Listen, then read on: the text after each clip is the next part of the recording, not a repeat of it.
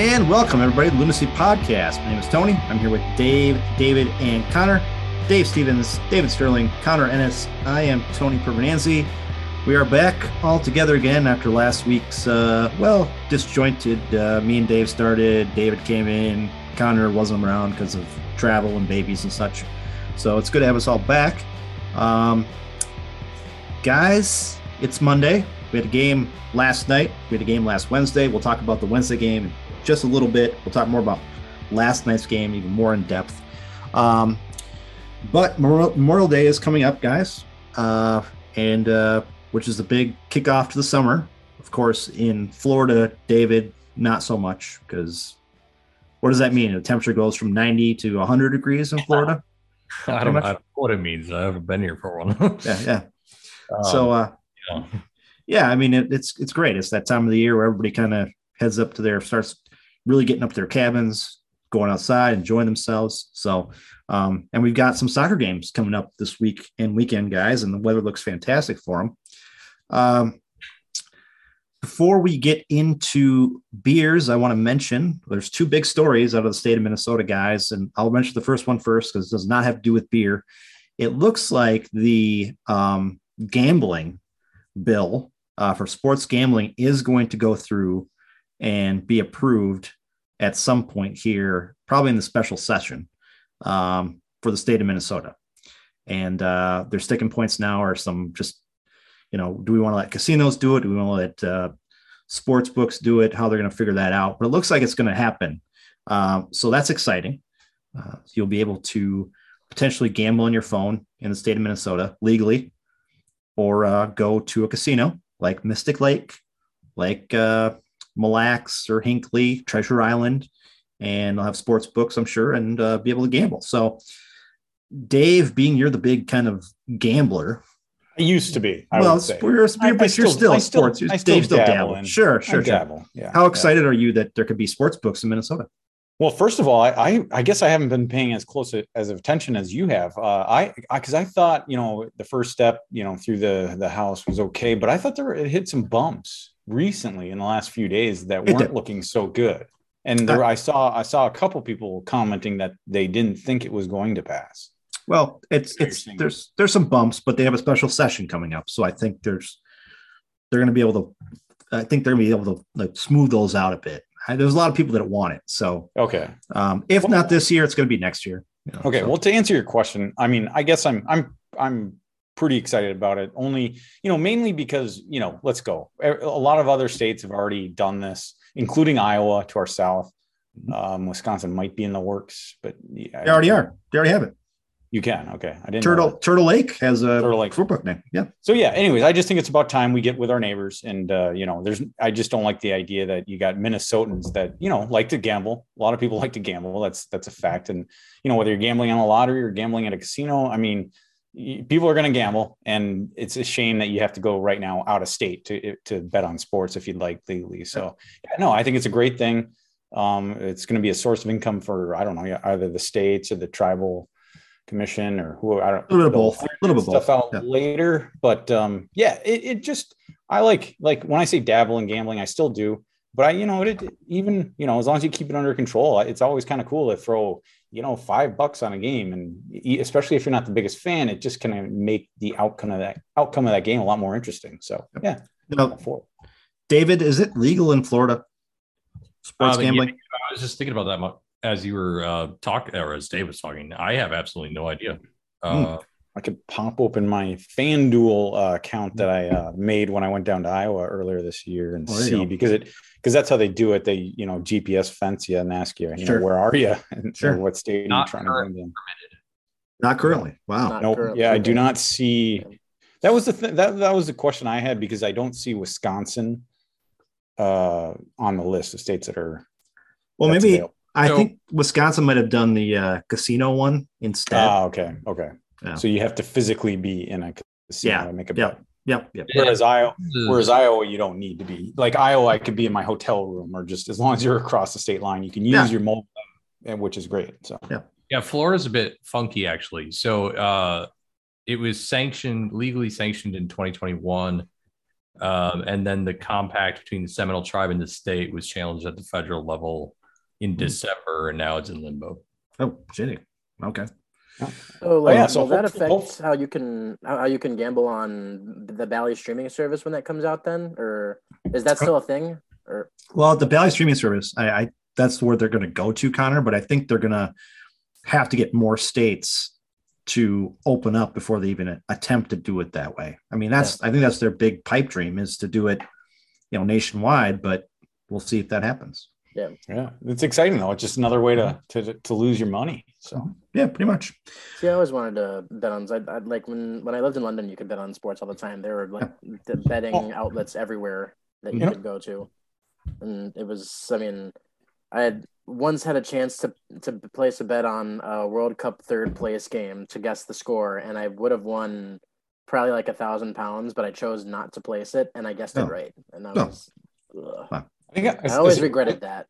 As long as we're talking about sports betting real quick, something that ties into that in the soccer world. I don't know if you guys saw this, but I briefly saw, I think, something on ESPN, actually. They had a little story about a lady in England, I believe, who had the opportunity to win a lot of money betting on the quadruple. The Liverpool quadruple. Yeah, I did see that. And they offered her a bunch of cash outs too. By the time, because of course, we aren't going to recap those games, but, at one point on Sunday, Man City was losing by 2 goals. Yep. I think Liverpool at the time was still tied 1-1, but her buyout, the casino that she bet through, or the app or whatever, I don't know exactly the ins and outs of how it works, but basically bottom line is the betting service that she placed that bet through was offering her, I think, upwards of $120,000 US. Jesus. So close to like 100,000 pounds.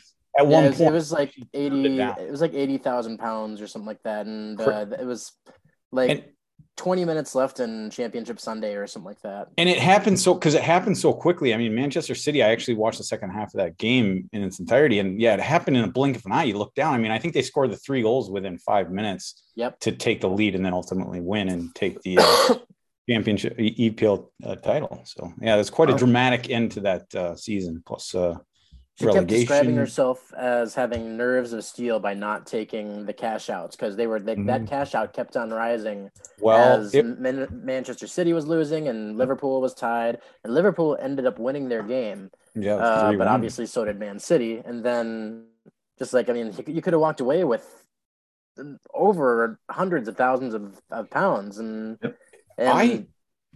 But she was like, no, they're going to win it all. They're going to win all 4. And come on. It's so tough. I could kind of see if she made it, like, if it's hard to say what you would have or could have or should have done, but we know what she should have done. But I mean, I think if it was me, I'd be definitely high. The pressure on me would have been before those games even started on Sunday. I would have maybe taken a lower dollar amount, but then, to her credit, it started out looking pretty good for her, but then, it was just a blink of an eye, it all evaporated. So that's a shame for her. Yeah.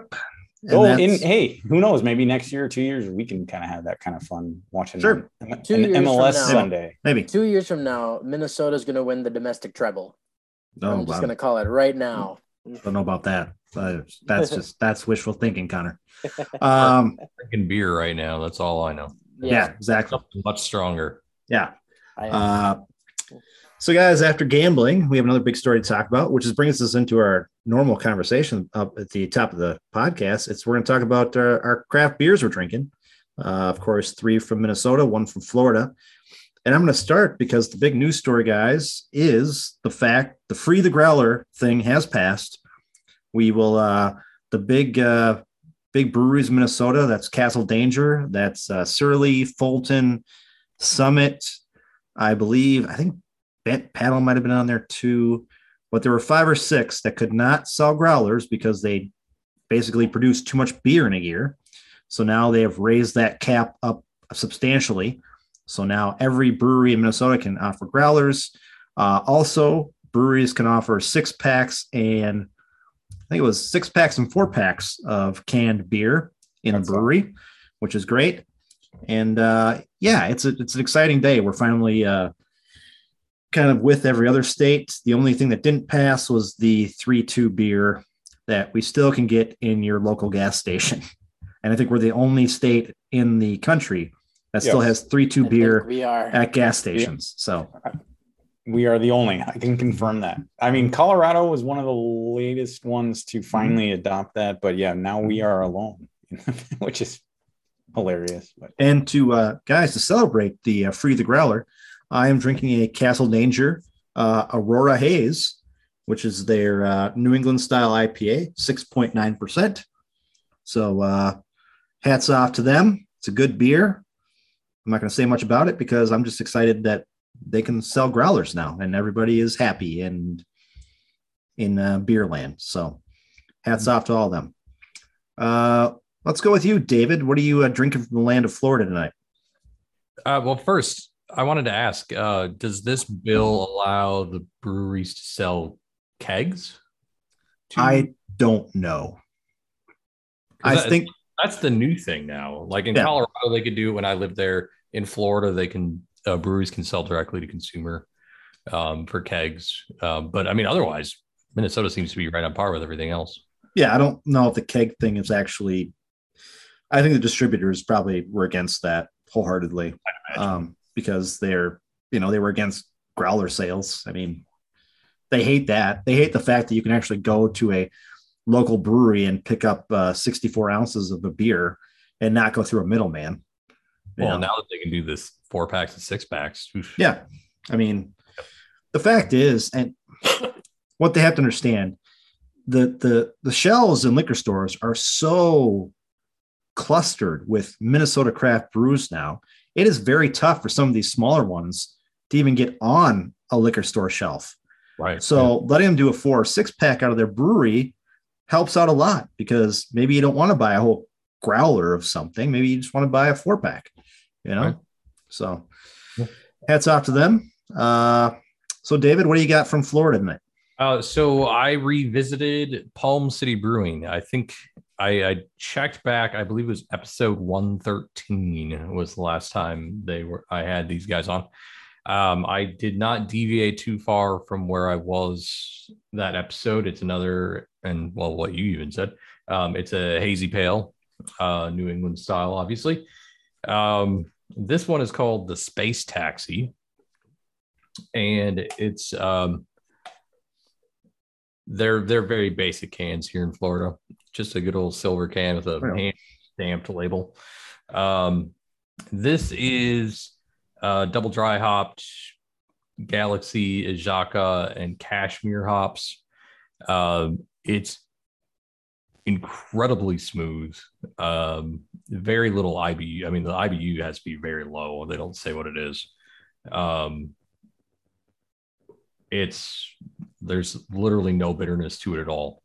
Very tropical, refreshing. The killer part of this is it's only 4.5% alcohol. Wow. So this is like a just hammer them. Really good. So if you guys have any orders in a month, and you have the ability to take them back, or just want to down them over the weekend. I'm gonna say that sounds like a good idea. We'll be there for a few days. I think we'll be all right. So Palm City, I believe I mentioned this the first time I had them on. They specialize in IPAs, especially hazies. Right. And so I've never had a hazy. I've had all their hazies now, and I've never had one that hasn't been good. Wow. Fantastic. There you go. Good beers from Florida. Let's see. Connor, how about you? What are you drinking tonight? I'm branching out tonight, guys. As you all know, I'm a very big IPA fan, but today I went with an Imperial Stout from one of our favorites, Lupulin, up in Big Lake, and it's called the Campfire Munchies Imperial Stout. It's an Imperial Stout with cacao, marshmallow, graham crackers, and vanilla. Ale with natural flavors added. It's so strong but delicious. I mean, I don't think I could have more than one of these in a night. How strong is it? 9%. Oh wow! Yeah. Yep. I was gonna say all that flavor profile that you mentioned, like a s'more or whatever. That must match that must mask some of that strength, though. Yeah, it's. I mean, the taste definitely covers up some of that alcohol essence to it, but yeah, I can definitely. God, it's such a strong taste too, though.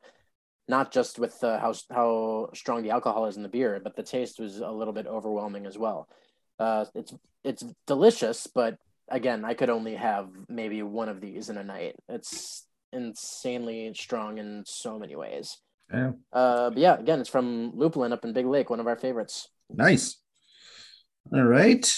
Dave, what do you got going on for drinking tonight? Well, yeah, I'll take a hard left and kind of switch gears a little bit because I'm drinking a beer that you could probably have 6 or 7 of them in a given night. I went with a familiar brewery to us as well, Head Flyer Brewing, much more local in Minneapolis, and more or less Northeast Minnesota, Minneapolis, I should say, more or less. I went with their Babe, the blueberry lager. So of course we've all had beers from Head Flyer, but I have not had this particular one. It kind of jumped out at me in the store. It's a nice, cool looking can with Babe, the blue ox, I guess, on it. It's a blue can. But yeah, I feel like I haven't had a lager in a while on the show. So I wanted to kind of switch gears in that way too. And because I've kind of gotten on the IPA train as well myself and the hazies, but this is just a really, really smooth drinking lager. And yeah, it's definitely got a blueberry flavor to it, and it's got a nice little color to it, like a reddish, purplish hue that you might expect from a blueberry. But yeah, it's only 4.8% alcohol, and so yeah, I mean, it's just incredibly smooth. And I think that blueberry, without being overwhelming, just actually adds to that smoothness of the lager, and it goes down very, very fast. Since we've been on, I've almost had a full one. So wow. I guess that's my 2 thumbs up on this beer because it's going down so easy and tastes delicious. So. Nice. Well, guys, I will say that I will be drinking one other thing in this podcast. I will drink it later. I don't want to get crazy with it right now. And I'll tell you exactly. I'll give you a pretty much a little bit of a retrospective, if you will, of the different flavors of this beer. Well, it's not really a beer. It's alcohol. I don't even know what you call it, but we'll talk about beverage. A malt beverage. So a little bit of a review retrospective of all of them because I had all of them over the weekend. And yeah, you'll be interested to hear what I have to say about that. So let's talk just briefly, guys, about Wednesday's game. That was the Galaxy. The Loons was in town here, correct? Yep. In-town game. Yep. Connor, you were there, weren't you? I was there. Yep. Connor was there. I will say before we start the game, guys, I will mention that we did predict this. Me, Dave, and David predicted our scores for that game. Dave, you had them winning 2-0. David, you had them losing 2-1, and I had them with a 1-1 draw. So I'm the big winner. All right. For Wednesday's game. Congrats, Tony. So yeah, off the schneid. I mean, they're coming into that game and with 3 losses in a row, MLS, league heading into that game. So it was I don't know. But I'm glad you got the prediction right, Tony, I guess, to get off the schneid, get a point out of a game. It still felt a little disappointing given all the chances that they had in that game. It was at home. I know. I mean, LA Galaxy is in pretty good form, and they have been all year. But the way that game progressed, it was like a broken record for the most part. But they had a lot of quality chances in that one. Well, let's briefly just touch on the starting lineup because the starting lineup will come into play in the game from last night. They went with Lute up top, Fragapane, Ray, and Bongi back in the midfield there. The upper attacking midfield. He had Arriaga and Trapp in the mid, and he had Lawrence, DeBasi, Boxall, and DJ Taylor. Yeah. So that's in the defense. That was the big, if we're talking about just the lineup, that was the big one. He's getting his first start of the year. Yep. At right back in this game, and that was nice to see. I know he spent time with the Deuce or the Doble or whatever you want to call them. The Balloons. I like the Balloons. I like the Deuce better. Yeah, it rolls off the tongue a little easier. Yep. I think that's why I always lean towards it. But it's nice to see his hard work paying off. Obviously, he's with the second club, he's putting his work Obviously, having good training sessions, it's obvious because he earned his his first start, I should say, because, O'Neill Fisher had been playing admirably. He'd been playing pretty well. What's his name? O'Neill Fisher, MLS veteran. Yeah, thank you. There you go. I mean, so to see that, because Fisher had been getting the majority of the starts, if you look back over the last, at least, for the majority of the season, let's say. And so, yeah, I mean, obviously Taylor did something to earn the start, so we shall see. But I mean, obviously he ended up playing a very important part of that game against LA Galaxy. So, and I think that was the weird. And then the other thing about that lineup was, remember when the lineup came out, didn't they have Tabasi on the left and Frangipane on the right? And we're like, oh, what's going on? Maybe they're trying something different. Yeah, they had everything flipped up. Yeah. And it's our social media people. Maybe that's who Adrian Heath was talking about. I think at this point, though, David, I think they're just kind of fucking with us. They might be. I think they are. I mean, I think after like a couple of times they did it, and then after a while they're like, let's just fuck with them every time we do it. Let's just do it. I mean, maybe we'll talk about it later. It just seems like I've been seeing a lot of complaints about the social media team from Minnesota. Well, let's talk about the big moment from that game was Robin Lod with the goal. I think did DJ Taylor assist on that? Yeah, that's why I brought him up, kind of hinting at it. But yeah, it was his assist. It was a great, ball in, if I can remember right, from the right side, of course. Taylor coming down the wing, and gets it in, finds that. Of course, was a huge goal. It was late in the game. What was that? What was the minute? I don't have it in front of me. 87th minute, and that was crucial because I know just before that, I believe it was Michael Boxall handball in the box led to a LA Galaxy penalty kick. Yes. And I think, they've given up a few penalties. I think, was that the fourth of the year that Minnesota has allowed as far as PKs? It's something. It's up there. And maybe there was a couple earlier in the year, like very earlier in the year, because I believe that PK was the first one that Dane St. Clair had allowed in MLS league play. Yeah, it had. He had saved all four before then, I think. Yep. So I think it was the fifth that they had given up this year. Okay, yeah. Anyway, so that was relatively late in the game too. I mean, because at that point, Minnesota had 17 shots. Eight were on target.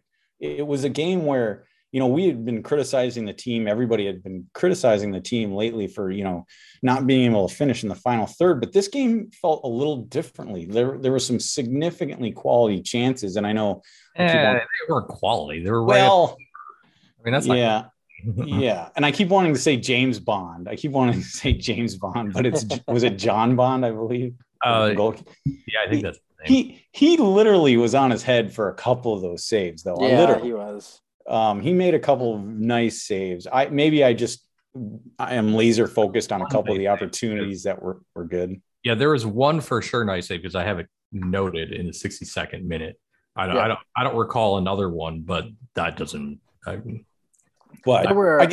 were a couple of them where he was point blank with an attacker and he made a couple good saves. But I think John Bond only deserves some of the credit for keeping the ball out of the net there. The rest completely goes to Minnesota. Minnesota's attacking for squandering those chances.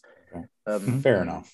Yeah, because it was okay. Then it's a broken record. You're at home, with chance after chance. They had a number. I guess they didn't have an insane amount of chances, but plenty of chances. You're at home, and it's the same old thing. Can't finish in the final third, and then late in the game to give up the PK. Unfortunately, you're feeling completely deflated. That was in the 83rd minute that, you don't have much time left. So I guess if there's the silver lining is, it's an exciting finish to a game to at least get a result when all of us are probably thinking, oh, here we go again. We're going to lose the fourth game in a row at home, not four in a row at home, but your fourth game overall in a row, another one at home, and difficult loss. But it's par for the course for this team.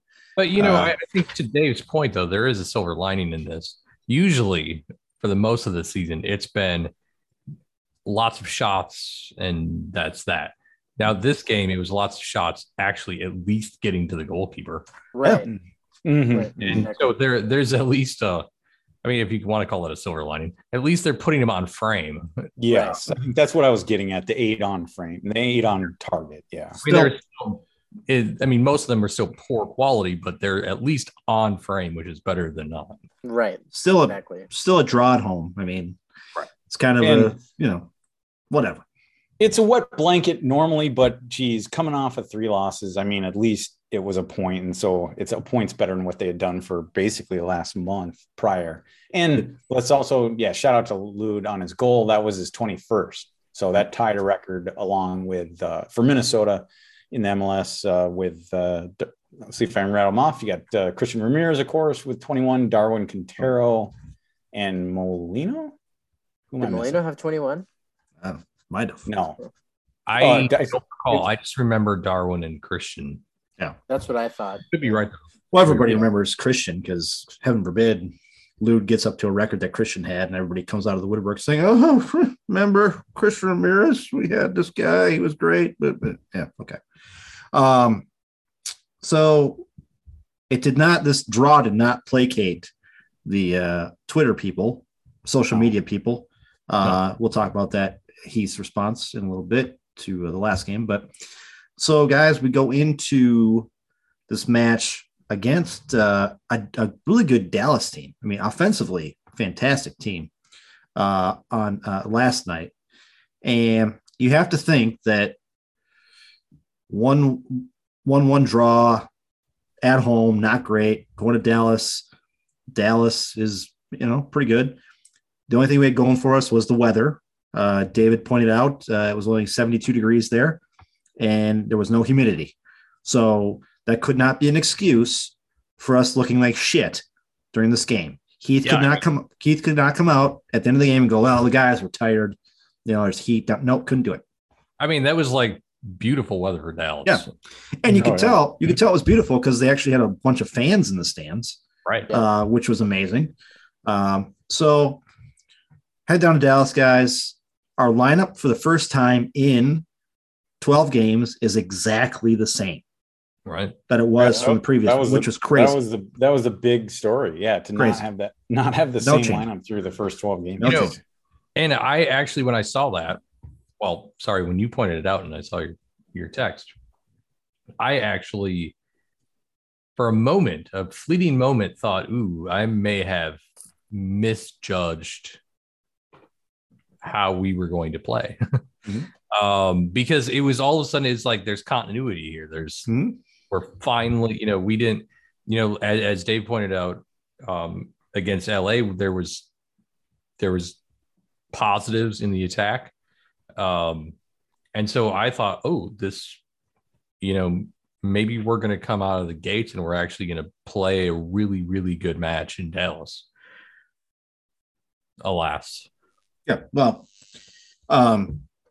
we'll talk about that. It's because it's weird. And I know a lot of people, including myself, after that you touched on it, Tone, but that people weren't exactly optimistic. And I say people, I just, generalization there, but it's a place where I guess you look at it a couple different ways. We all know about the woes that this team has had in Texas in general, but then just knowing that Minnesota has never won a game at, in Dallas at Toyota Stadium. And so there's that. So there wasn't a lot of optimism going into this game, unfortunately. I think that was part of the problem. And then maybe seeing that same lineup was like, okay, that's something to hang your hat on. The thing that kind of threw me was Minnesota. Yeah, they haven't won a game at Toyota Stadium ever in their MLS existence. But they, in their last 6, they hadn't lost to Dallas in their last 6 overall. Yeah. I think 4-0. Yep. Yeah, that's true.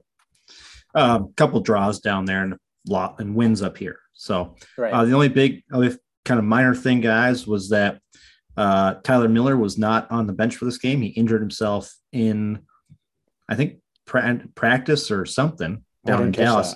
So Eric Dick was the backup goalie for the game. I think he's been the third guy on the bench for a couple games, but this is the first time he was the first guy off the bench for goalkeeping, which usually doesn't matter because how often do goalkeepers go off, but could have been interesting. So, they could have been Vancouver. Exactly right. Could have been Vancouver. That's right. Whatever happened out of that, but I don't know. I've always thought it's weird that we had 3 goalkeepers on the roster until Vancouver ended up having both their goalkeepers go down with COVID. Well, and I don't know if we're talking about Vancouver ended up losing at Columbus 2-1. Mm-hmm. Do we know what happened with their goalkeeper situation? I did not follow. I didn't do very well. I'm sorry. I screwed up. I allowed those 2 goals. I'm sorry. Well, at least you got minutes. Yeah, I did. I'm actually on the American team now at goalkeeper. I'm going to be called at the World Cup. Zach's crazy. Going to be mad. Yeah. I know, dude. Yeah. It's true. But no. Let's get into the game, guys, because how could I put it? The first, 15 minutes was uninspiring. Very uninspiring. Not really, a lot of feeling out, a lot of back and forth, a lot of don't know what the heck we're doing offensively. Again, I've seen some people on the social media saying that people complaining about tactics and whatever. And I want to say to those people, because we have no tactics. I don't see what the fuck we're doing. Yeah. I just don't see it. If Adrian Heath come out and show me on a little chart, maybe like draw it up and be like, here's what we want to do. And I could be like, well, you're not doing that. Or this doesn't fucking work.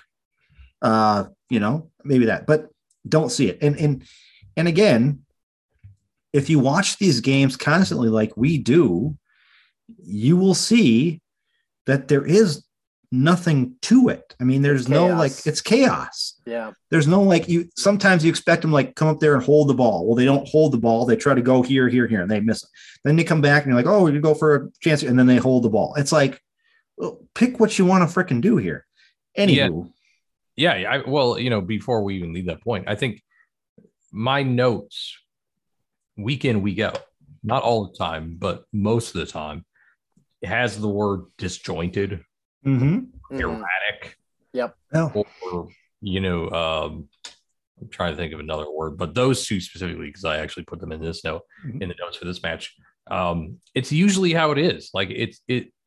I would say 80% of the matches, it ends up being those words best described, especially the first 15, 20 minutes, or they'll have a brief moment to start and then they'll fall into that. Yeah. It's a broken record. Yeah. I just want to say there was one point in this game, I don't know when it was, maybe it's probably later, where Bongi made a run and there were some good passes to Bongi making a run. And I was like, this is what we need to see more of. This is the type of runs that Bongi made there. Let's do more of this. Let's get more into space and get guys moving in between guys and doing that. That's so true. You never see anybody making the run into the final third. You just see them standing around, which is not something you see any other team do. No. Yeah. Excuse me.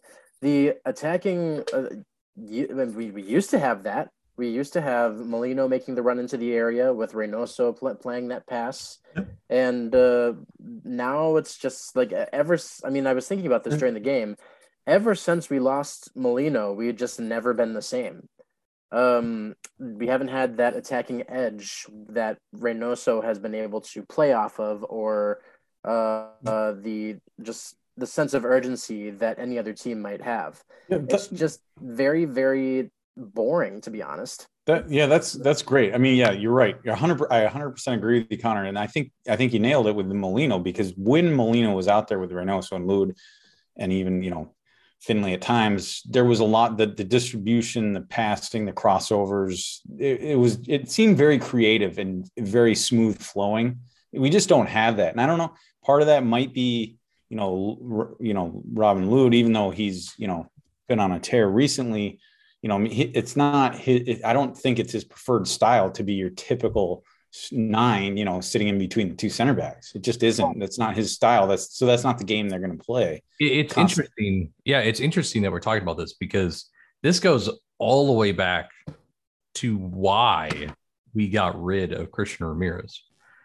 The whole reason we got rid of Christian Ramirez was because Adrian Heath did not feel that Christian could be that hold up forward. And the whole point of that position was that you receive the ball, you hold the entire play and allow your wingers to go around you. And that is the way we tried to play up until somebody realized that we could not find a forward that could play like that. Mm-hmm. And then came Molino, Reynoso, Lod, Finley, and all of it changed because those four guys could not play like that. Mm-hmm. And then as soon as Molino and now Finley are gone, now we're going back to that exact same situation. This is exactly what you see every single attack. The ball gets up forward. Whoever it is that's up top receives it. They hold the whole thing up and they wait for everybody to come back. Well, guess what's happening when you wait for everybody to come back? Well, the defense gets back. And then you're forcing your forwards to make these runs. And I mean, plain and simple, I think Lod is decent at making these runs. He's done quite well. In fact, the third minute he had that run that almost split the CBs. Lawrence made the cross. He just couldn't bring it down. Yep. Well enough to get the shot off. I mean, that worked, but that's exactly what happened. Like that brief moment when Molino was around and he was playing with Ray and Lod, that was that fluid. The players just weren't built for it. And so we were playing the way Adrian Heath didn't want us to play, but that was the beauty of it working. That was the best we'd played ever since we made it into and it's a shame. Same place. And it's a shame. I mean, it was mutually beneficial for this club and Molino because since he left, we went to Columbus, right? I mean, it's been crickets from him. I mean, he hasn't. He's hurt now, but he didn't have the minutes last year either. So, well, there's a reason we gave him up. The injury problem was the reason. But let's move on, guys. Let's talk about this upcoming goal because it's interesting. Now, how is this? I don't remember how it's set up. There was a foul. It was right outside the box. A little ways out. This was in the Reynoso. It was in the 28th minute, something like that. 20th. It was just after 19. Okay, just after 19 minutes. Yeah. Okay. So Ray comes in to take the free kick. Well, just outside the box.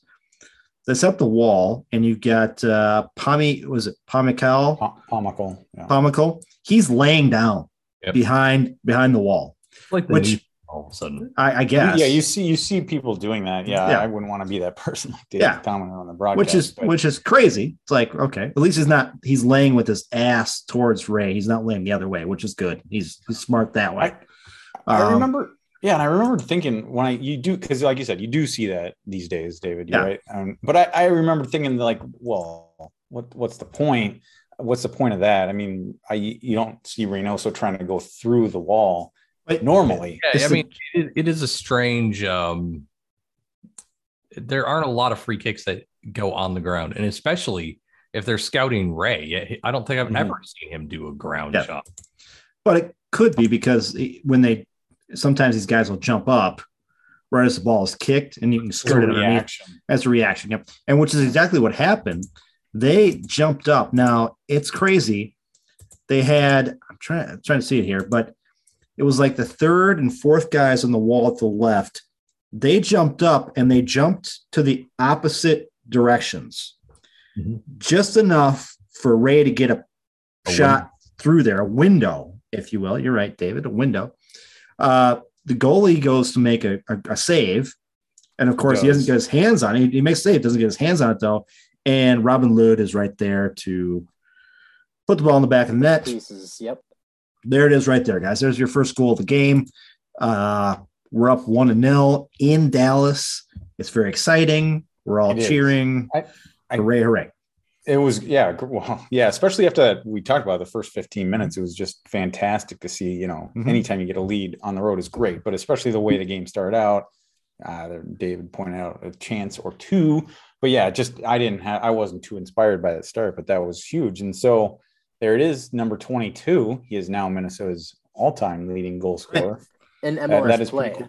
MLS play. I'm sorry. Yep. There was something. I wish I could credit that person, but real quick, I just saw something earlier today, I believe on Twitter, that somebody made the comment that goal, his 22nd goal, was very similar to his first goal that he scored against San Jose back in 2020. So I do remember that. I think that was right off of a Luis Amarilla penalty missed PK. Yeah. But again, he got the rebound just like he did this time. Yeah. Oh, while we're still talking about Robin Lod and his 22nd goal, I wanted to throw in something that I forgot about earlier. Prior to this game starting midweek, towards the end of the week, I think I like the fact how Robin Lod, you guys probably saw this. Robin Lod came out, and made a statement. I don't know if it's I think it was an interview, but it was like posted online. But how he was critical of, not only of the team, but he was critical of himself, and the team, saying, how are we supposed to feel good about this when we've had basically these quality chances? I think he called them, paraphrasing, but he was critical of himself, for not having maybe 3-4 goals in that game against the LA Galaxy. So I did kind of like to see that self accountability, and nice breath of fresh air. Yeah. Guys, we're up 1-0, but unfortunately, I think Garber came by and said, we don't want this Loons team to do well the rest of this game because we like to keep the Loons down, which goes into the whole 31st through 33rd minute where the refs either they got the bat phone came in from Garber and said, hey, let's get some yellow out there or what, I don't know, but Boxall got called for a yellow card for a bad foul. He is now out for this week's upcoming game against NYFC. Due to accumulation, Due to accumulation. And that one was I don't know. I think we had different opinions, at least David and I. At one point, I thought that maybe that was a necessary foul. I mean, it was clearly I think it was clearly a yellow card in that particular card. Yeah, it was. Deserved the yellow. I almost thought when I first saw it that maybe, it was a necessary foul too. You might be able to argue that, but I still argue that it's not. I mean, is what it is at this point. We'll never know. I mean, the foul was called and that was that, but so it may not have been, but then it didn't that one I think is a deserved yellow, Tony. I know where you're going with it. But then the floodgates opened up, really. Yes, they really did. Because somehow Arriaga was tripping with the ref back and forth, and then he gets shown the yellow card for just tripping with the ref. Yeah, and the ref literally holds up his hand and does the talking. Right. Yeah. Right. After he gets yellow, and I'm like, you literally just gave a guy a yellow because he's jawing at you.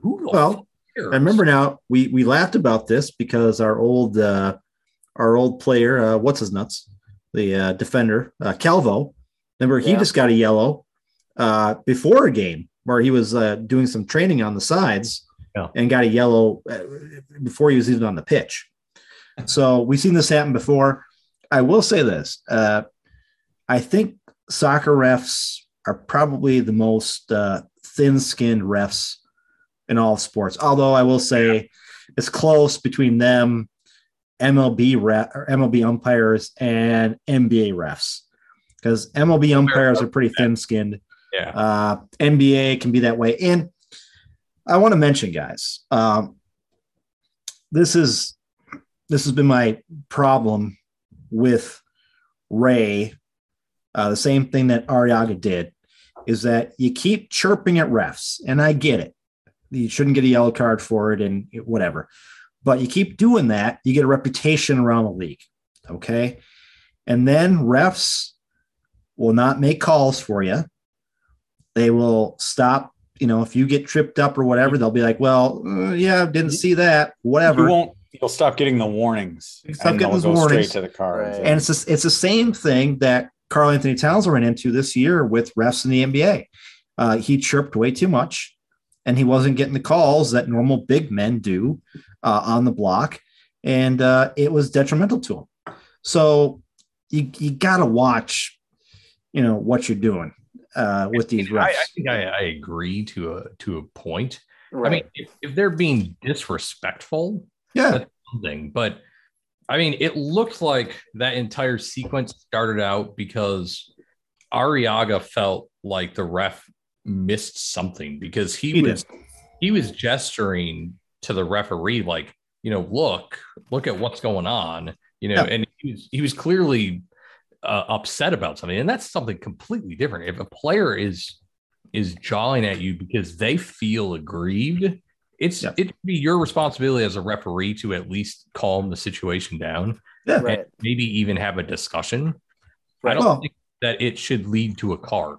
And that's you're right, David. You're right. Those are situations where you call the guy over, you have a chat with him, and you say, "Look, I see what you're saying. We'll look into it, but I don't want to hear it from you anymore today." Right. And you give him a little bit of warning. Okay. Exactly. You don't just pull the whole, you're chirping at me. Here's a freaking yellow card for your effort. Right. That's ridiculous. It's hugely unethical. Yeah. Hugely. And he showed a card, 2 minutes earlier to Boxel, that one may have been deserved, but then, then Tony, like you said, the floodgates open, and I don't mind, sometimes referees need to get a game back under control when it's especially chippy, or, you got a lot of, chippiness between the two teams on the pitch, but that's different though.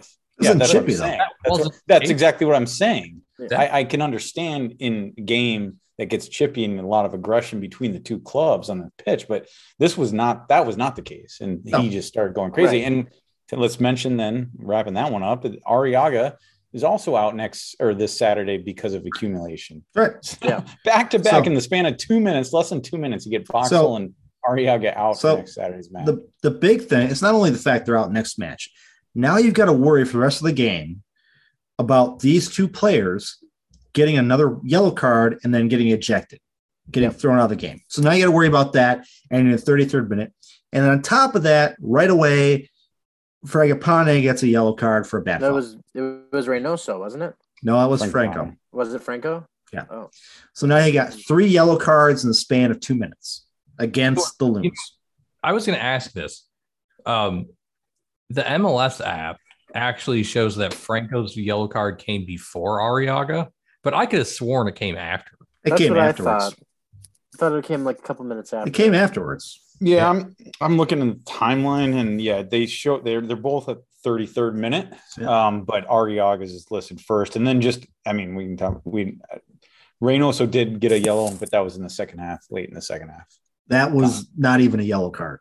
Okay. And that we should talk about, because I actually said Ray should have gotten a red card because he was jawing and being outrageously disrespectful to the fourth official. Yeah. And that was where I wanted to bring that up, because I can draw a contrast between what Arriaga was doing and what Ray was doing. And Ray, I don't even know what the hell he was going on about. I mean, he fouled the guy, whether it was a yellow or not, whatever.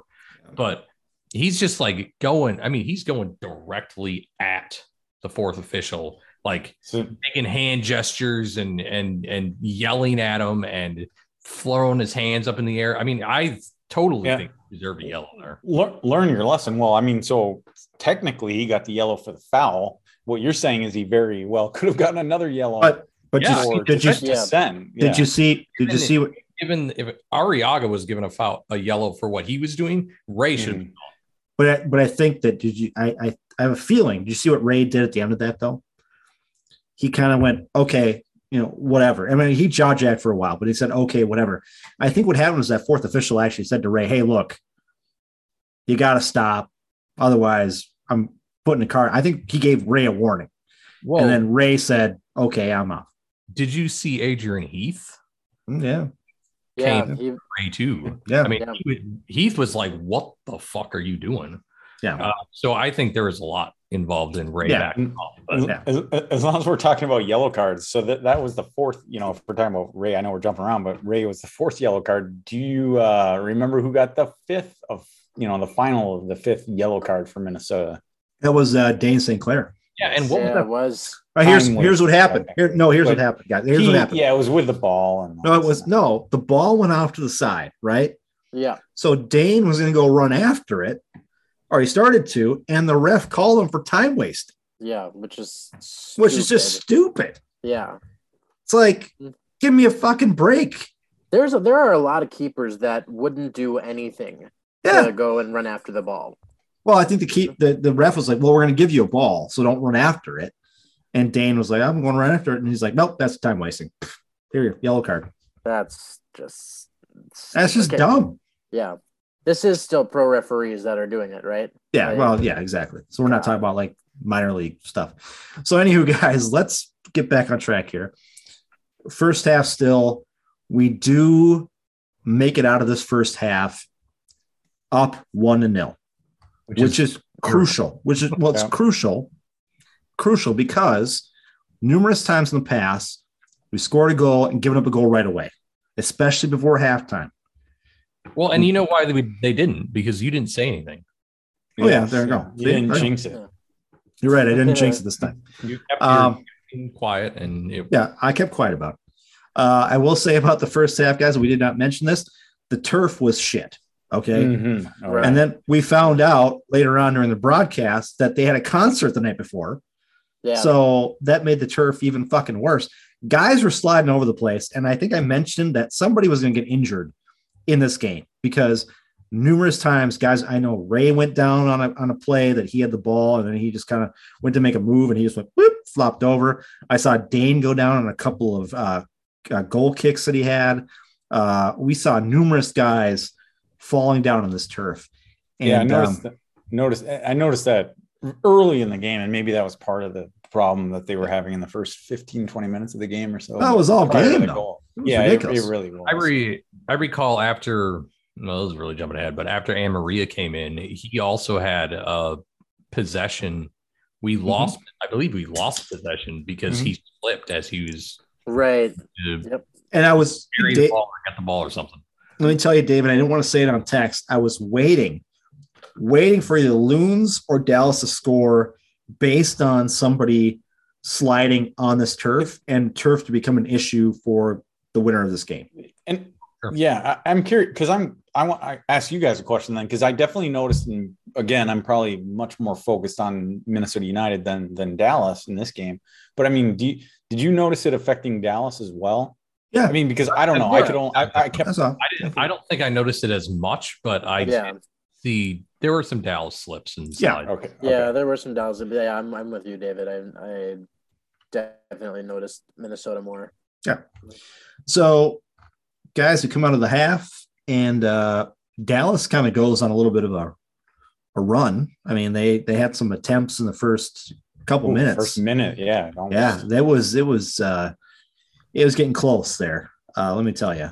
But our saving grace, guys, the man of the week, his name, DJ Taylor. Yep.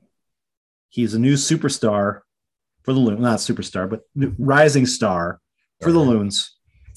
Scores a goal in the 55th minute. Just a nice shot. I think it was outside the box. It was. Well, yeah, it was. It was off a corner kick. Yeah, raised corner kick, and we've seen this before, not by Taylor, but we've seen this before, where it was just. I mean, he just happened to be in the right spot. It bounced outside of the box. It wasn't tremendously outside of the box, but I mean, he was in the right spot, as you'd expect from your right back, and it was just. But I don't know. Better to be lucky sometimes. I mean, it was a half volley. Off with pace. Yeah. But how many times, sorry, Dave, go ahead. No, I was real quick. I was just saying, I mean, it seemed like there was a bit of luck involved, but I mean, he struck that well, put it on target, went through traffic, it seemed like, and got it, got past the goal. Yeah.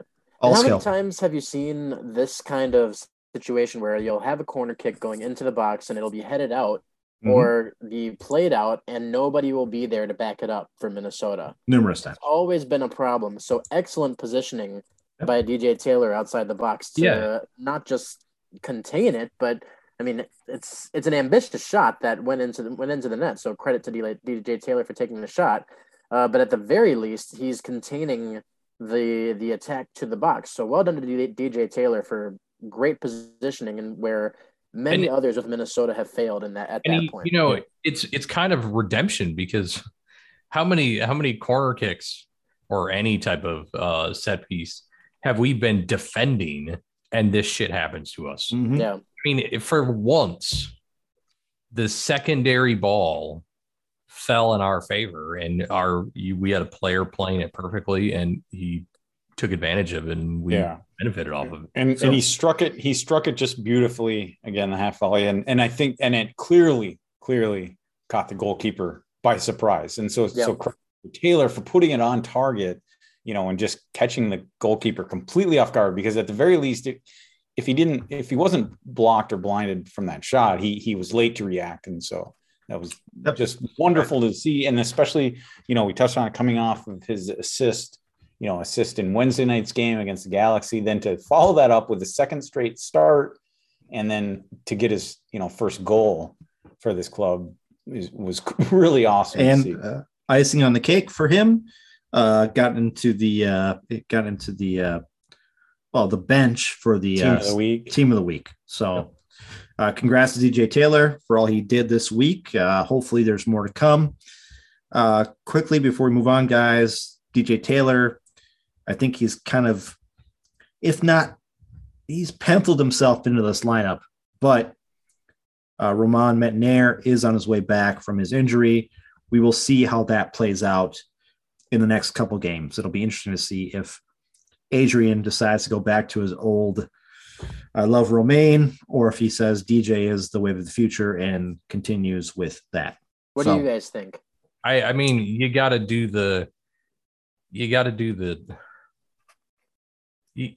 the hot hand. You can't regress back. You can't. It's a meritocracy. Again, right now, Taylor deserves a spot just based on these last two games. We'll see. He deserves it. Yeah, I think it really is interesting. But yeah, I think it's at this point, it's hard to take him out of the lineup. Now, maybe he's on a shorter leash, because the interesting thing is we've seen flashes from DJ Taylor before since he was drafted. Sure. Good and bad. So, I mean, he might be on a shorter leash. But, I think with that said, I think he's a young player, right? I mean, he played, I want to say 7 or 8 games last season. Something like that. 7 or 8 last season. He played a handful of them. So you're talking about a guy that you also have to think maybe he's on a short leash, but he also you need to be giving him minutes. If he's playing well, you need to say, this guy's playing well. He needs to keep getting minutes, because in all likelihood, his trajectory is going up and up and up. The moment you take minutes away from him, that could destroy the development. But he's gotten a lot of minutes with the Deuce.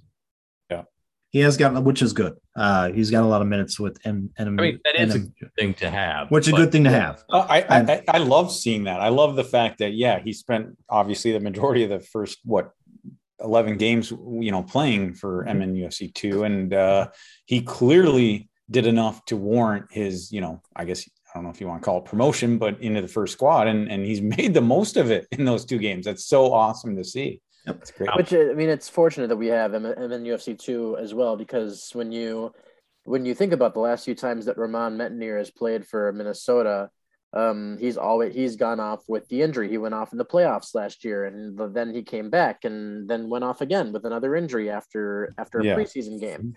So he has become, as of recently, an injury-prone player. So maybe, I'm with you guys. I think you give DJ Taylor the chance to prove himself, but you give Romain Métanire some playing time with the Dunes, or the whatever we're calling Doubloons. Right, the Doubloons. We'll go with Deuce. But I was just thanks for saying that, because that's a great point, and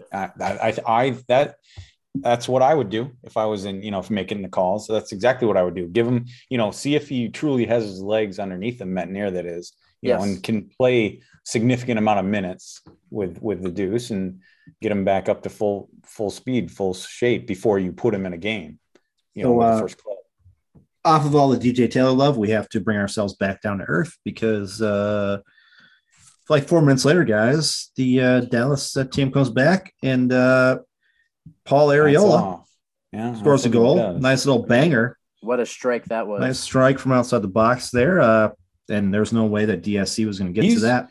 Nope. He's been known to do that before. No, he's been doing that. He's doing it this year with Dallas. Was it with DC United last year? right? Yes. And yeah, no, I mean, he's a national level player. He kind of that happens, and I believe that was his 4th straight game that he scored in. I think, if I remember right. So something like that.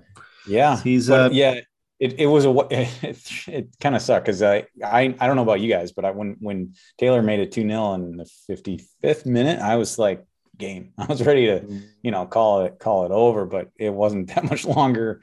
And like you talk about the goals after scoring goals that happen, and now it's 2-1, and now it's Dallas. It's Dallas. They've scored a lot of goals this year.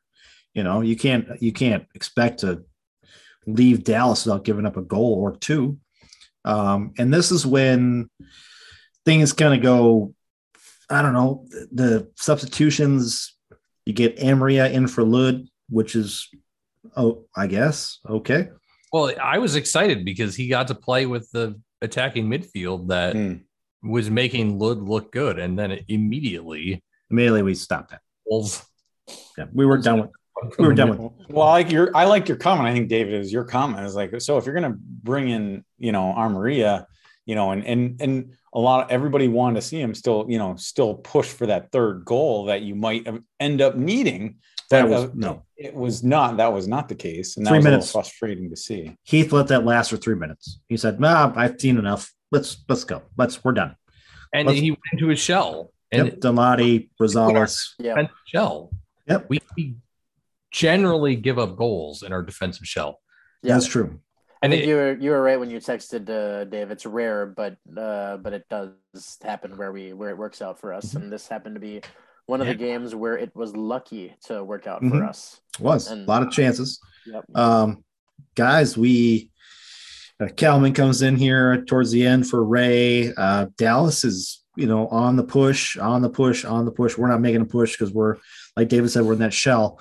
Then the issue, of course, at the end of this game, guys, was they gave us 7 minutes of stoppage time, which is crazy, which just fuels that whole, I think we're going to freaking come out of here with a draw or a loss. Fortunately, guys, we did come out of here with a victory. We were good to go. Like I said, did I mention that in this game, guys, we all picked losers? David had a 3-1 loss to Dallas. I had a 2-1 loss to Dallas, and Dave had the big 4-2 loss to Dallas. Oof. So we were all wrong, which is fine. It's fine. No, and like I said, I mean, it's tough. That's what we touched on. It's they had lost 3 in a row prior to getting a point against the Galaxy at home, and so we weren't that optimistic last week after 3 straight losses, especially in a place where they've never won. So a historic win for Minnesota and at Dallas. So it was. And it's one of those situations where this was such an ugly win anyway. I mean, I wanted to see how bad we actually were, because if you guys remember, I texted you and I said, and I made a comment about Lod not really touching the ball, or being non-existent or something. And I checked, and sure enough, he had 19 touches the entire match. Crazy. He touched the ball 19 times. Compared to the night before, or compared to Wednesday, he had half the touches he had against LA Galaxy. Now, to be fair, he came out in the 63rd minute or something like that. So I converted that to touch per 90, and he was still well below. I think he was 27 touches per 90. So like Lod really was non-existent after his goal. He didn't really do a whole lot. LA Galaxy, we had 182 touches in the attacking third and 37 in the penalty box. Against FC Dallas, we had 105 touches in the attacking third and only 8 inside the box. I mean, we were terrible in this game, aside from our passing, which we started the second half passing over 80%. We ended at 73%. We never broke 35% possession. The vast majority of our passes were backwards. I mean, this was a really bad game. And you know, W's are W's, right? We don't care in the end. We got 3 points. We moved kind of slightly up the table. Yep. And in the end, it doesn't really matter. But you're not going to win like this all the time. You can't. Right. No, and I don't care if we finish 4th or 3rd playing this way. You are not making a run through the playoffs like this. No, and it might, you know, the 3 points helps in the standings, but I mean, that's what you're getting at. A win's a win. Your 3 points are 3 points. You're not going to help out in the power rankings. I don't really care about the power rankings. Yeah. I care about the standings, but every win of you know every single game is important, but you know, you get to certain points in the season and certain games feel more important than others. And I think this qualifies as one of those. I know it didn't after the rest of the results on the weekend, it didn't, you know, they're still under the playoff line, but I like going back, you know, and looking at the standings after a win and thinking about what would have looked like if they had, you know, lost, say, you know, what's surprising is this didn't really affect Dallas either. This game was a game. Dallas pretty much stayed the same. We pretty much stayed the same. We moved up a spot. Yep. I mean, it was really just kind of whatever. Yeah, but that's what I meant. I mean, but I like to play the game where, you know, what if they had gotten, you know, no points out of this and you're sitting, you know, with 15 points and you look at how tight that, you know, the standings are in that 18, 19, 20 point range. And it's a big win. But again, I hate saying that because they're all big. Well, guys, to your point about tightness of the table. Yeah. You know, there are 3 teams right now, Minnesota, Colorado, and Houston, all at 18 points, all at, let's see, 5 wins, 5 losses, 3 draws. Yep. Minnesota and Colorado have a goal difference of 1, and Houston has a goal difference of 3. I mean, they're basically 3 teams that are identical, and they're look at how many goals they've scored and how many goals against too. It's still the same. Yeah, it's incredible. It's really incredible, and that's a testament to how tight this conference really is. Yep, and I mean it's been that way for years, and I mean I don't think going into this we didn't expect it to be any difference. It's credit to MLS and the league as a whole to see this kind of competition from top to bottom. It's great parity. I mean, yeah, I love. I mean, it's can be frustrating if once you get towards the end of the season you're battling for that playoff spot. But I mean, look at even 14th place Vancouver is sitting on what 11 points. So I mean, it's pretty cool to see that. Just well, yeah. I mean, there's no easy games in the West, especially on the road. If you think about it, Vancouver could win a game and they could be in 11th. Yeah. Sorry, 12th. And they could be above the Champions League winners. I mean, it's pretty crazy how tight this league can be. Guys, before we move to a short break here, I just want to mention that Adrian Heath had some comments to Andy Greder today during training today or whatever it was. I think you guys saw it on Twitter. I texted you guys. A lot of people saw it on Twitter. Adrian Heath was asked if road win against Dallas is best result of the season. He had an answer on nonsense. People write about loons and added, it's outside noise that starts getting louder. All these social media idiots who want to put things in and write about stuff. So obviously, Adrian has seen some social media posts about the loons.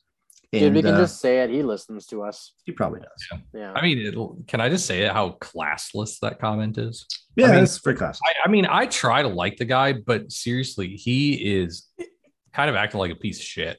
I mean, it is classic because it's such a cliche. I mean, like, first of all, that's something you tell your squad, you tell your team, you know, don't pay attention to outside noise. Just come in every day and work and work and work.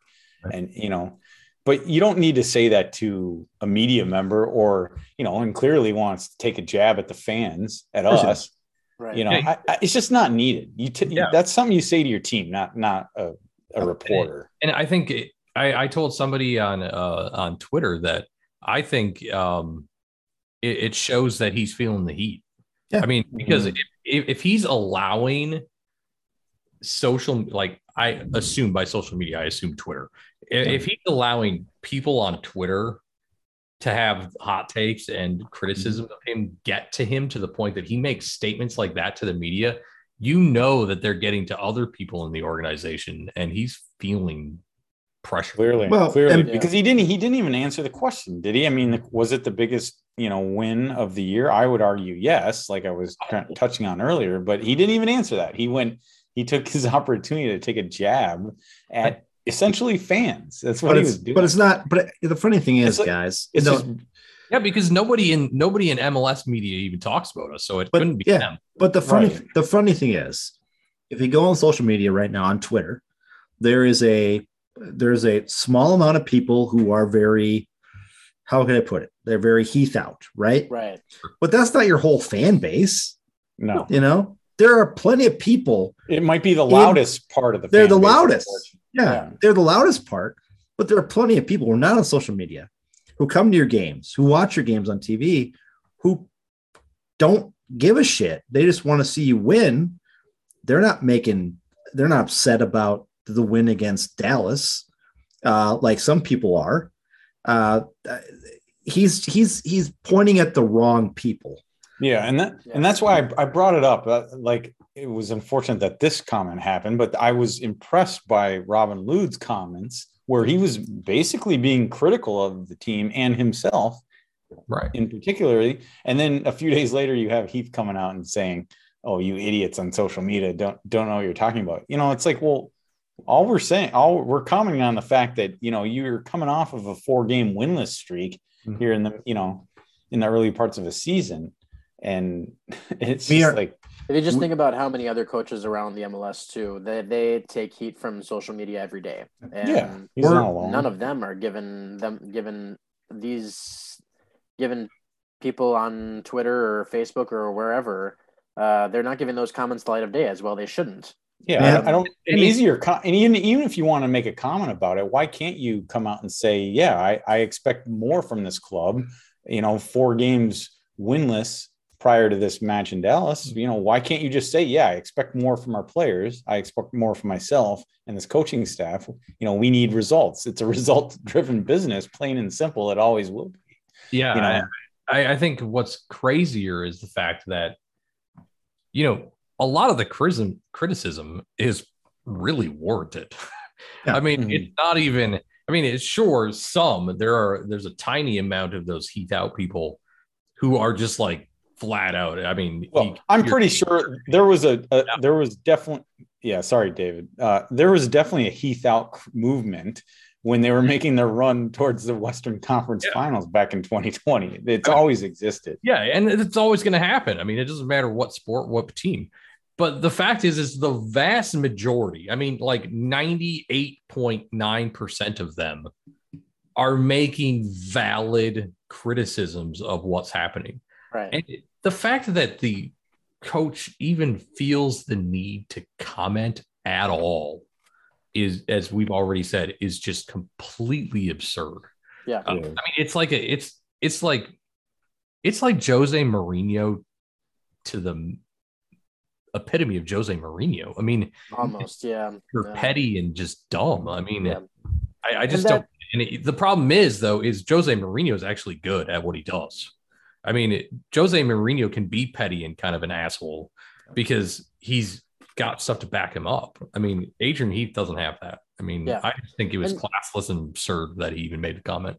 And you got to worry about the way that Adrian Heath responded, the way that rubs off on his players as well, which I'm sure explains some of the reason why they haven't been playing up to their potential lately. Yep. If they don't feel that confidence from their coach, or if they feel like, hey, this coach feels like he needs to justify himself to all these fans that are giving him shit on social media, they're not going to think very highly of the coach, and so they're going to lose respect and they're going to lose motivation to play well. I agree. Yeah, it's just it's very unprofessional of Adrian Heath, and that's putting it very politely, I think. We're going to break, guys. One last comment from me. we are allowed to be critical of a team, of a coach, because we spend money to buy your product, to go to your games, to purchase your beer at your stadium. We're allowed to do that. That is part of being a fan. So, Adrian, you're preaching to like 5% of the fan base. It's not a big deal. Get the fuck over it.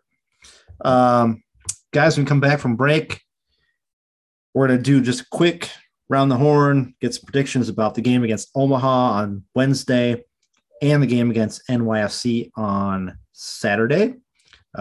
Maybe some quick history and just one brief, not even funny story. It's a historic story at the end of the pod. And then also when we come back, I will do a brief rundown of the drink I'm going to have after this break. So we'll be back in just 1 minute. And we are back. Short little break. Guys, I did mention that I'd be drinking something else during this podcast. It is true. I took the trip down the old rabbit hole. I picked up a 12-pack of the Hard Mountain Dew over the weekend, guys. Oh, that's right. Yeah. I almost hate to admit that I still drink an occasional Mountain Dew. Yeah. But I do. I'm very curious I haven't tried the Hard Mountain Dew yet, but I'm curious to see what you think of it. Let me tell you. Have you guys tried the Purple Thunder yet? No. Purple, no. But let me ask you this, Tony. Would you normally drink a Mountain Dew? A regular Mountain Dew. Now, I drink or diet Mountain Dew, whatever. I drink Game Fuel, which is from Mountain Dew. It is their energy drink for gamers, by gamers. Probably not by gamers, but for gamers. And that's fine with me. I drink that in the morning. That's kind of my go-to, except for coffee. That gets me going. Are you a coffee drinker? I guess we should ask. Not really. Occasionally I'll drink some coffee, but Mountain Dew I used to drink back in the day, back when I was working at my old job, because they had free Mountain Dew all over the place. So I will say this.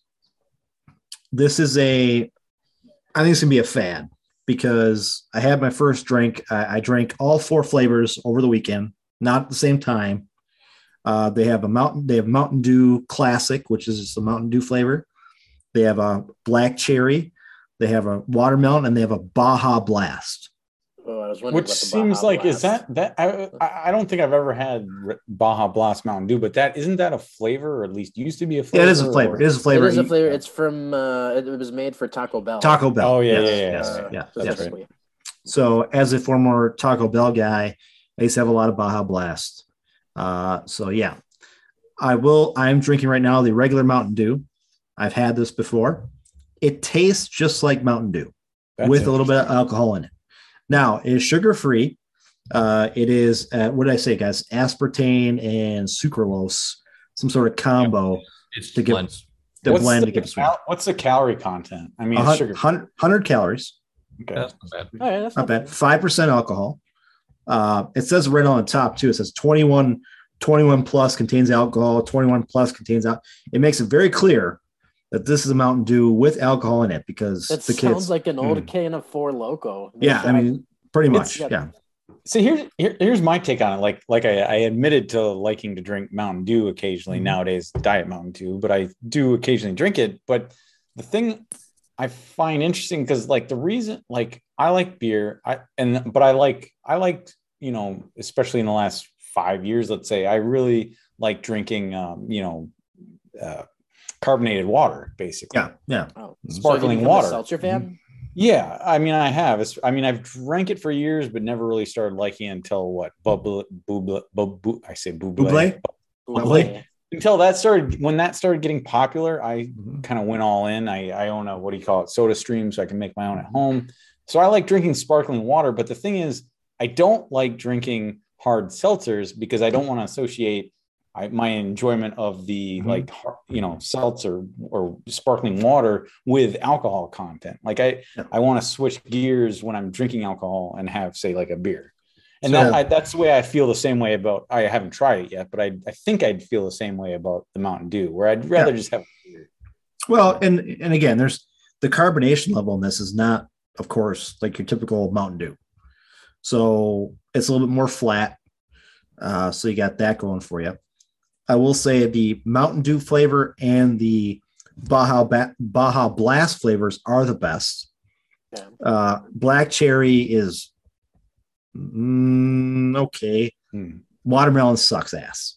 I mean, really? Yeah, that's like the worst. See, I remember that when a few years ago I went to a music festival with my girlfriend, who is now my wife, and a couple of other friends of ours, and they had a few different monsters that they were handing out just for free out there, and watermelon was by far the best flavor. Now again, probably because there wasn't alcohol in it.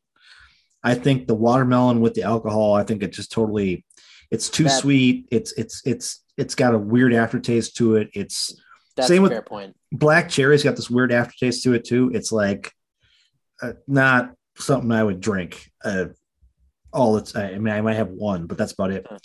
Also, guys, this shit, you can have one. And after one, I'm like, I don't want to drink any more of it because it just tastes like it's like flat pop. Is it because it's just not satisfying, or is it because you get a little too tipsy off of it? No, I think it's because it kind of gives you a little bit, like David was saying, it's kind of the stomach thing. It's kind of like there's sweetness to it. You're used to drinking beer. It's just not maybe the kids like it. I don't know. But they sure had a shitload of it at my local liquor store for $18 for a 12-pack. My theory is this is going to be a 1 or 2 year fad, and then they'll stop making it. The only other cool thing about this is, guys, it's brewed by Boston Beer Company, which is Sam Adams. Right. It's brewed by Sam Adams. Wow. Yeah, so it's collaboration with Mountain Dew's new, who owns Mountain Dew, but their alcohol division now. So they are brewing it with Boston Beer Company. And yeah, that's under the Pepsi umbrella. Pepsi brand. Yeah. Again, cool kind of niche thing to kind of try out for once. Not something I'd buy ever again, but there you go. Yeah. So now you guys don't have to try it if you don't want to. Well, I'd like to try one. I don't know if I'll buy a 12-pack, but I'll definitely, at the very least, to try one. Dave, I'm sure there'll be plenty left over when you come here next time for a barbecue. All right. Because I won't be drinking these like all the time here. So, guys, let's do round the horn here. Let's talk about the next two games. Let's do predictions. We have a game coming up here, U.S. Open Cup match against Omaha here at Allianz Field. Connor, are you going to be there? I will not, I'm afraid. Not gonna be there. I will be out in Victoria for the night. I mean, I wish I was there. I love it when Minnesota faces these lower league teams. Yeah. Like I was there for the game against New Mexico United a few years ago. Yeah. And that was a lot of fun. They had a great contingent of fans coming up to see the game. Yeah, they did. Do you want me to just go ahead and make my prediction right now? No, go ahead, Connor. So I'm gonna predict an MNUFC win. 4-0. 4-0. Wow. Yeah. I think Minnesota is just too strong at home for non-MLS teams. Mm-hmm. And I think that's going to work to their advantage, and they're going to do. I think they're going to slaughter them. All right. Yeah. David, what about you? I'm confident we'll win. I'm not super confident we're going to do well. I think I'm going 3-1.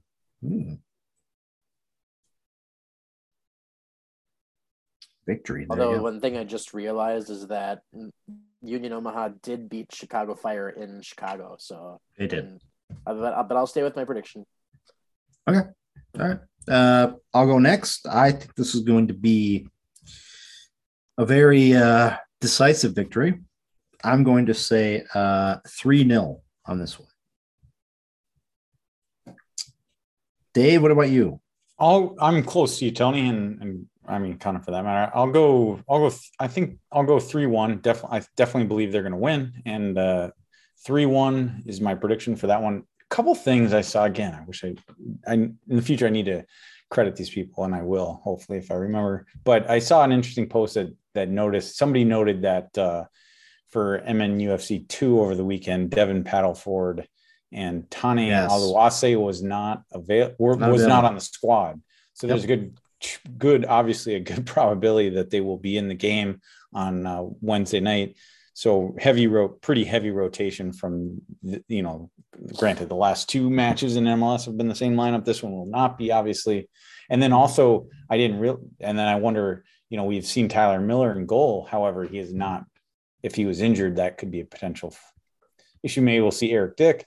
But yeah, so that's why I'll give him a goal, Omaha, but I think Minnesota will win decisively 3-1. All right, guys. Out of the U.S. Open Cup, we go back to MLS regular season. We have NYFC here next Saturday night. Let's start with Dave. Prediction for next Saturday night.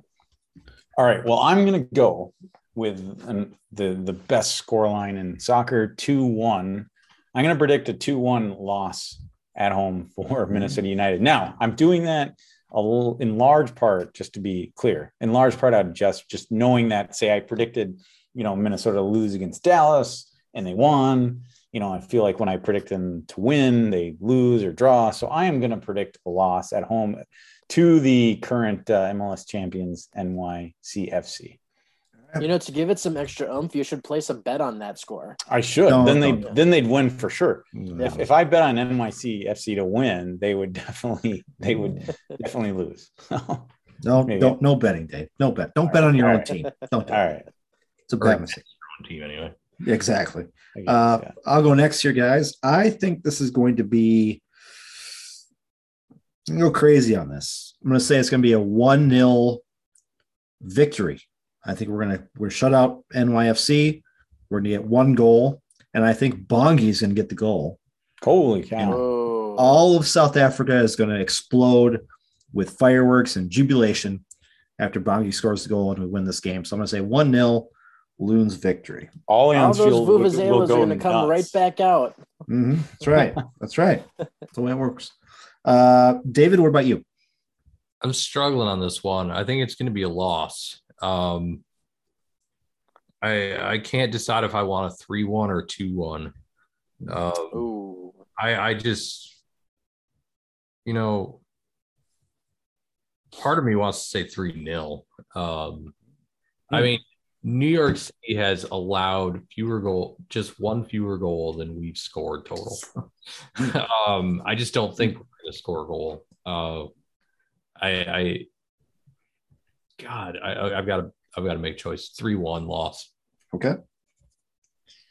All right, Connor. What about you? Connor. Sorry. So for this game, yes, it is true. New York City has had a very good defense and goal. They've also had a very high scoring offense. They have a plus 14 goal difference on the year, scoring 24 goals and only allowing 10. So this is tough for me too, but I'm going to go out on a limb and predict a 1-1 draw. Well, that'd be interesting. It's City has not done well on the road. So if the class of opponents in LA Galaxy and NYCFC, if they could come out with 2 1-1 draws, I guess you wouldn't be crying about that. Interesting. I think the last time, and I could be wrong again about this, but I do remember, was it the last time that they were in NYCFC? Last time they were in Minnesota, was that for the opener back in, like the opener? Yes. Yes, it is. 2019. 2019, yeah, the Allianz Field opener, which was a 3-3 draw, if I remember right. Crazy times. I was very drunk. Very drunk for that game. I remember being there as there was a lot of snow on the ground. There was some snow. Yeah. did a podcast before and after that damn play. Yeah, I remember that. Yeah. Yeah. So go back and listen to that one just for good times before the game. That would be a good idea. I don't think I ever listened to that podcast even. I can't remember if I did. If I did listen to it, it was like the day or two after we published it. So I can't remember. I mean, we did an after game. NYFC fans, and I'm pretty sure I had to take the reins for a lot of that afterpod.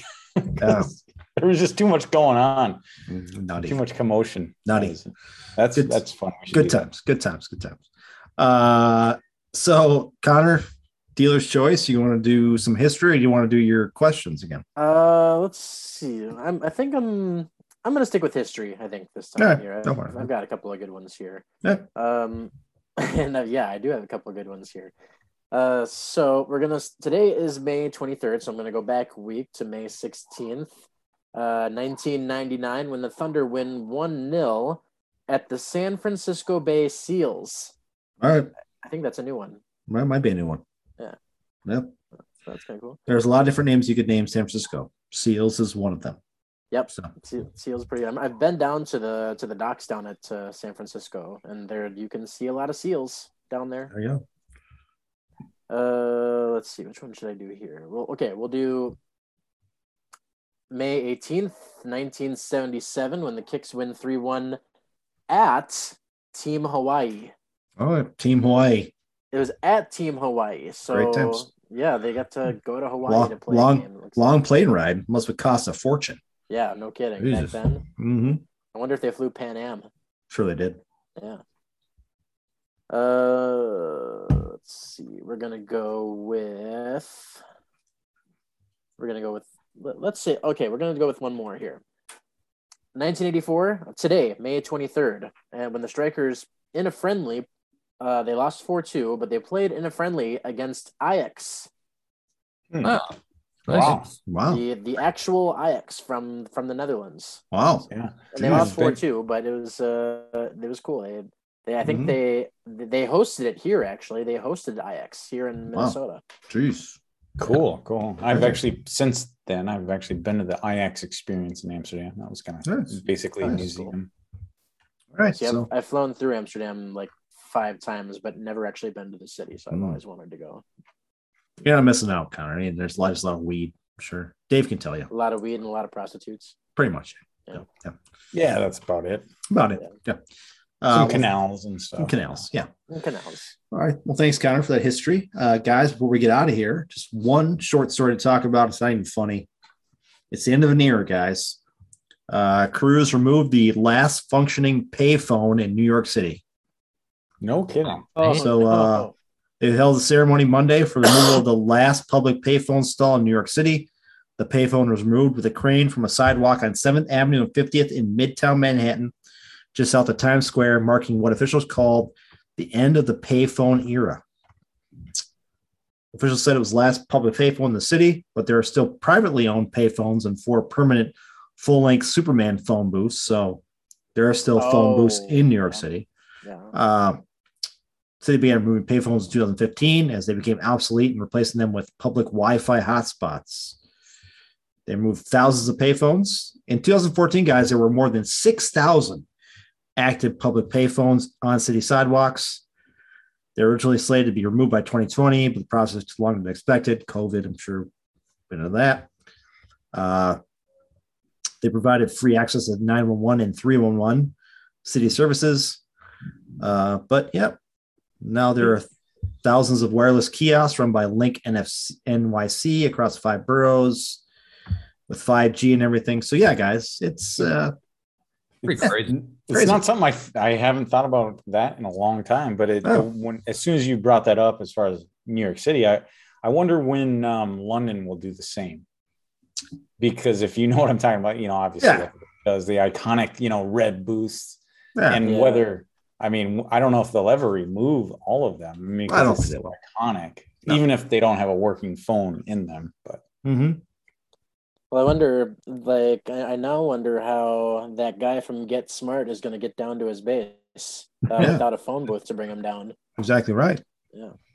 How is mean, there's only 4 Superman phones in all NYC. I mean, how is Clark Kent going to figure out how to be Superman in those booths, you know? Yeah. It's crazy, guys. I mean, think about it as well, Connor, you're a little bit younger than we are. So I do recall back in the day, there were phone booths, not phone booths, but pay phones everywhere.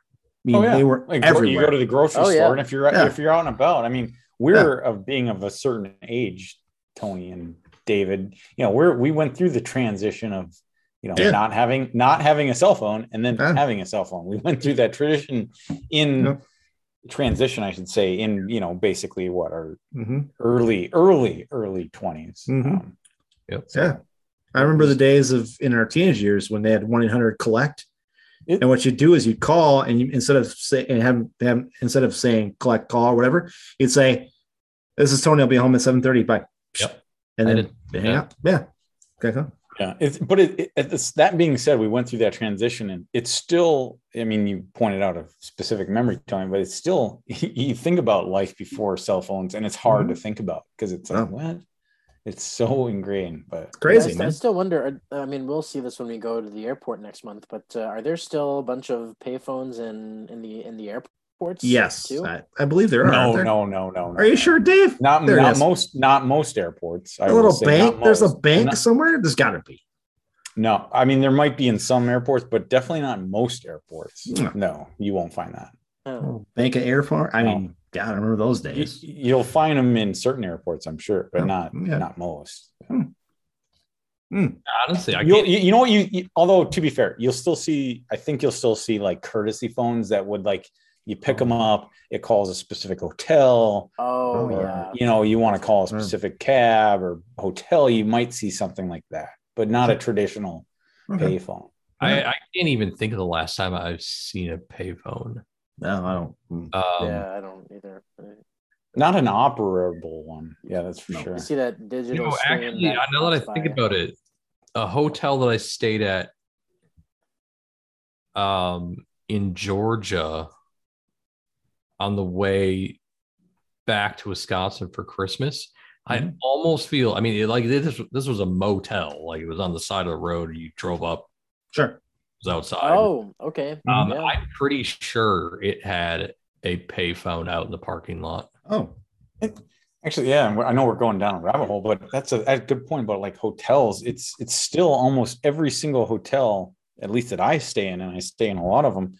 You still see like the house. You still have a phone in your room. I mean, that's right. That's got to change eventually. No, I mean, I don't know who actually uses that to call. Wake up call. Wake up call. True. Wake up call, room service. You should be able to have a higher tech service to do that, because now you can walk into certain hotel rooms that'll have like an iPad for your window controls and your lighting controls, and stuff like that. But it costs money. This touch screen in the bathroom. Yeah. Remember when I went to Vegas for the first time? There was a phone in my bathroom. I was like, "Holy shit! I can call somebody when I'm taking a dump. This is fantastic." Yeah. Just replace that with the TV and I'll be fine. I always thought that was fantastic too, Tony. That's funny, but I don't think I've ever. Well, I was gonna say I don't think I've ever made a call from the toilet, but I did the first time I was in there. I did. Maybe I have. You just did it for the hell of it, didn't you? I said I called my parents for the hell of it. I did. I seriously did. Because I mean, come on. I mean, I'd never been to Vegas before. It was like, holy shit. Those long distance charges must have been outrageous. No, I called. My parents were with us. They were in the same hotel. Same one. Okay. Yeah. That was my first trip to Vegas. My parents took me and my brother to Vegas for the first time. My first time on a plane, actually. God, I was like 20. I think I was 23. Wow. I freaked out. I was freaked out that whole flight. I was like, holy shit, what's going to happen? I don't know. I remember this. The way back, our flight got delayed. So I sat in the casino at the airport and spent like another $100 in the casino at the airport because our flight was delayed 7 hours. So, oh, yikes. Yeah, fun times. Anywho, guys, anything you want to talk about before we get out of here? No, I think we covered it all. Well, we didn't. I think we covered everything. I mean, 1 month until we head to Miami because we haven't talked. Tomorrow is the day of the flight. That's right. Down there. That's correct. We'll be down there. We are thinking about what breweries to hit up. I know we didn't talk about it. There's a Twitter post today about the best breweries. The Funky Buddha. States. The Funky Buddha is number one, which is on our list. I will say I might reach out to them the next couple of days and see if they're cool with us going to their brewery for our podcast on Sunday. But numerous options down there, so we got that going for us. But guys, we're pretty much set. I mean, we got the flights, we got the hotel, or not the hotel, the Airbnb. Yep. We're gonna get the tickets. We got us. Nothing else we can possibly do except for wait. Yeah, you got Airbnb with the pool, and you got Uber going around the city. That's right. So, and we will. And I did want to mention, guys, more for you guys. I did get you guys said I got the new microphone, so we'll test it out. I didn't have a chance this weekend. We'll test it out, and hopefully it works. And then we can get back to doing some podcasts at breweries this summer, because frankly, there's a shit ton of breweries we need to get to. Yeah, there are. That would be fantastic. Yeah. And we'll start out by just going to Omni again. No, we won't go to Omni again. I mean, we've been there enough times, but be cool to get back there, though. It would be cool to get back there. Actually, right. So, guys, for myself, Tony, for Connor, Dave, and David, we'll talk to you guys next week.